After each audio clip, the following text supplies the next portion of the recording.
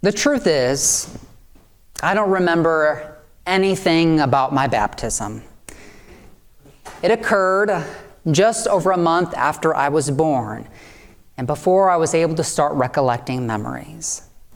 So anticipation of today, the day we remember the baptism of Christ, I called both my parents, hoping they would be able to tell me something about my baptism.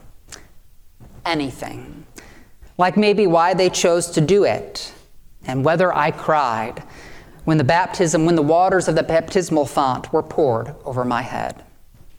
But unfortunately, after more than 40 years, memories begin to fade, and they didn't remember much about that day either. So all I have as evidence of my baptism is my baptism certificate, this picture of that day, and the few details they could remember. So according to my parents, I was baptized in a Catholic church, and sitting in the pews were my grandparents, aunts and uncles, and family friends. The woman off to the right in the picture is my godmother, and to the left are my parents. I'm told that the clothes I'm wearing are the same clothes that were given to me that I was able to baptize my own son in just a few years ago. My mom said she remembers it was a happy day, and the priest holding me was so excited. He's smiling ear to ear that he got to baptize me, she said. From looking at the picture, I thought the whole thing was a total snooze fest. And then afterwards, there was a reception with cake and light refreshments, which I was not able to partake in. Apparently, it was all baby formula for me. And from what I read of today's scripture, Jesus' baptism was nothing like mine, or probably yours either. He wasn't dressed up in cute clothes that day and taken to the baptismal font at his local synagogue by his parents. There were no Hallmark cards with money piling up inside a basket. There was no fancy baptismal cake waiting to be eaten, or a photographer waiting to take his picture with his aunts and uncles afterward. There was no doctrine of the Trinity, confessions or creeds being recited by friends and family. It was just Jesus. A crowd of strangers who had come from all over Judea, and this wild guy named John who wore camel's clothes with camel's hair, a leather belt, and ate wild honey and locust. As I read this story, it's hard not to notice our experience of baptism feeling so very different from what Jesus had experienced. Especially as we read at the end of this text about the heavens being torn apart and the Holy Spirit dive-bombing him like a game of Angry Birds. And because of that, I think this story raises questions we're all probably wanting to know. Like, what did his baptism mean? And as we seek to understand it and derive meaning from it, I think we're also wanting to know, what do our baptisms mean? Because while my parents didn't tell me, I sure don't remember, during my own baptism, a special voice from heaven telling me that I was beloved, and with me, they were well pleased. To help give you some context to this scripture, Mark is the only book in the Bible that announces itself as a gospel or the good news of Jesus. And it's also different from the other gospels in that there's a sense of urgency to it. The writer doesn't fiddle-fart around, but keeps the story moving right along. The Greek word euthos, which is translated as immediately, appears 12 times in all of the New Testament. But in the Gospel of Mark, it appears 42 times, one of which is in verse 10 of this story. Mark is to the point. And when we meet Jesus for the first time, there's no cute baby story introducing him, but he appears as an adult on his way to the Jordan River to be baptized by John the Baptist. And one of the things that immediately stands out in Mark's gospel is Jesus' identity is never a secret to his readers.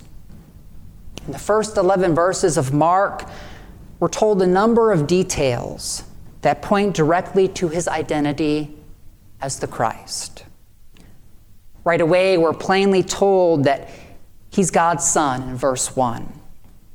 Then right after, in verses 2 and 3, we're told Jesus is the coming messenger of God, as we hear a mishmash of scriptural quotations from Malachi and Exodus that have suddenly become part of Isaiah's prophecy. We're introduced to John and his non-traditional clothing and exotic eating habits, reminding us of old desert prophets like Elijah and Elisha, and that John, too, is the forerunner of Jesus.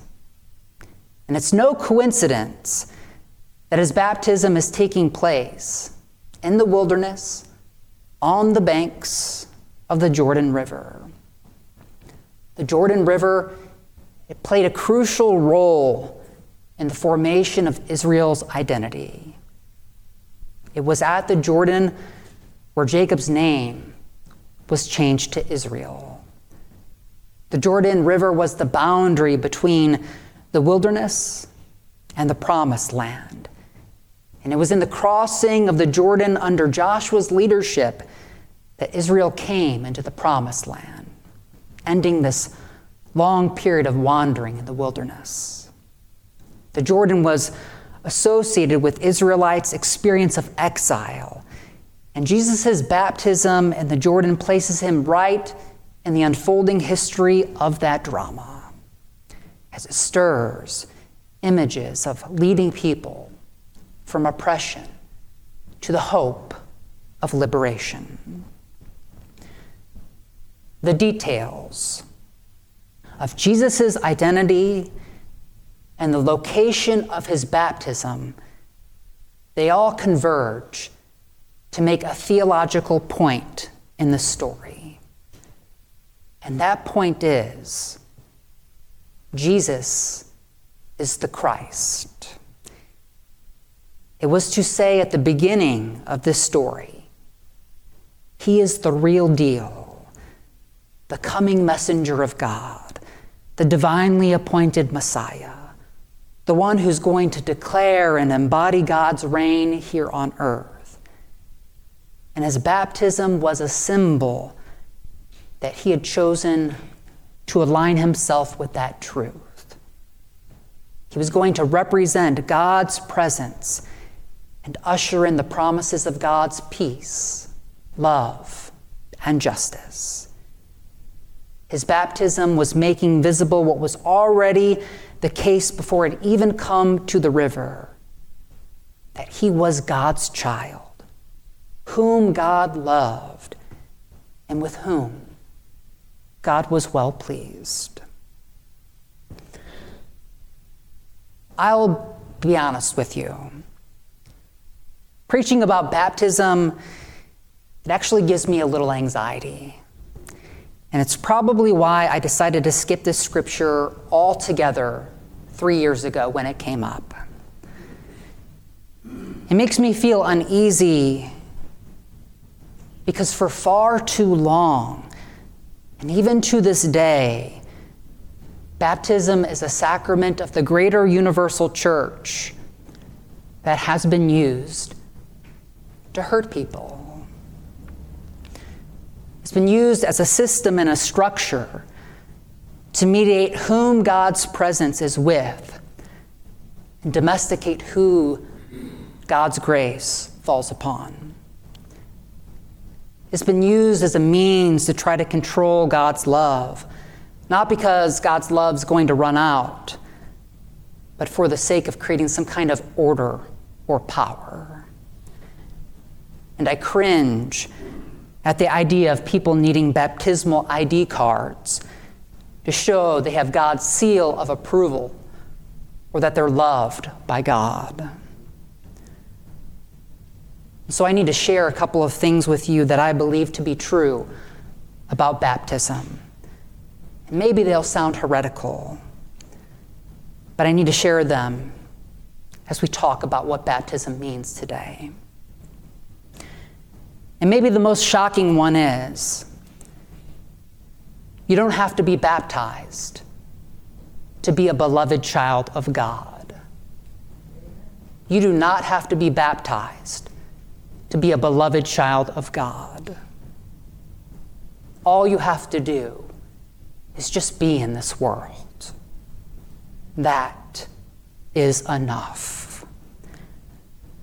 Because whispered to us in the womb and at our birth were already the words, "You are my beloved."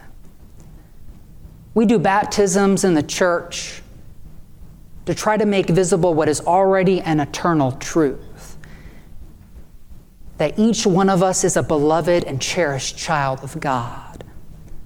We are a sacred vessel, a container of the holy, and through water and spirit we make visible what is already true before we came into this world. And the United Church of Christ, baptism is an outward and invisible sign of God's grace. And through baptism, a person is joined to the greater universal church, or the body of Christ. We become part of a people and a history. And through our baptisms, we participate in Jesus' baptism. We make the promise to follow in his footsteps and commit ourselves in body, mind, and spirit to the ministry of his love, peace, and justice. The act of baptism marks the beginning of a new life of discipleship in following Christ. It is a visible sign of an invisible event that is occurring within us, that we are God's beloved. And we are now choosing to live like it. And although baptism might be used in some places to identify whom God loves or whom God's grace falls upon, the truth is, baptism is all about love. In the church, it is a way to express God's love to all people who seek it. Yes, might be an entryway into the church or why we found ourselves part of this faith tradition. But baptism has always been an expression of God's profound love for us. The act of doing it doesn't transform us into God's beloved children, but it is simply an affirmation that we are God's beloved children. So no matter who we are, we may be baptized. No matter what we've done, we may be baptized. And no matter what we do after we're baptized, we are still baptized. It doesn't rub off, and no one can take it from us. And maybe we made our own baptismal promises. Or perhaps someone made them on our own behalf when we were still wearing diapers and cooing like me. But this Sunday, we are reminded to take our own baptismal promises seriously. And if you're not baptized yet, maybe it's time to consider doing so because of who Christ is and the kingdom of love here on earth he's asking us to live by and usher in. As we watch parts of society decay and disintegrate, I think baptism draws us back to something bigger and it bonds us in a shared love for God's people and the world as God would have it be. So what did Jesus' baptism mean? It was an affirmation that he was loved by God, and it signaled the beginning of his ministry. And this small splash of water that we've received at our baptism is not only an affirmation that we too are God's beloved, but it marks the beginning of a whole new life for us. A life of affirming the presence of God's Spirit is with us. A life of union with Christ. And a life of knowing that we are all part of the same family. A family where all are called to sit at the same table in the kingdom of God. And that we're going to see to it that there's a place for you at that table too. So as you leave this day, baptized or not, remember, you are God's child. You are loved. And with you, God is well pleased. Amen. Amen.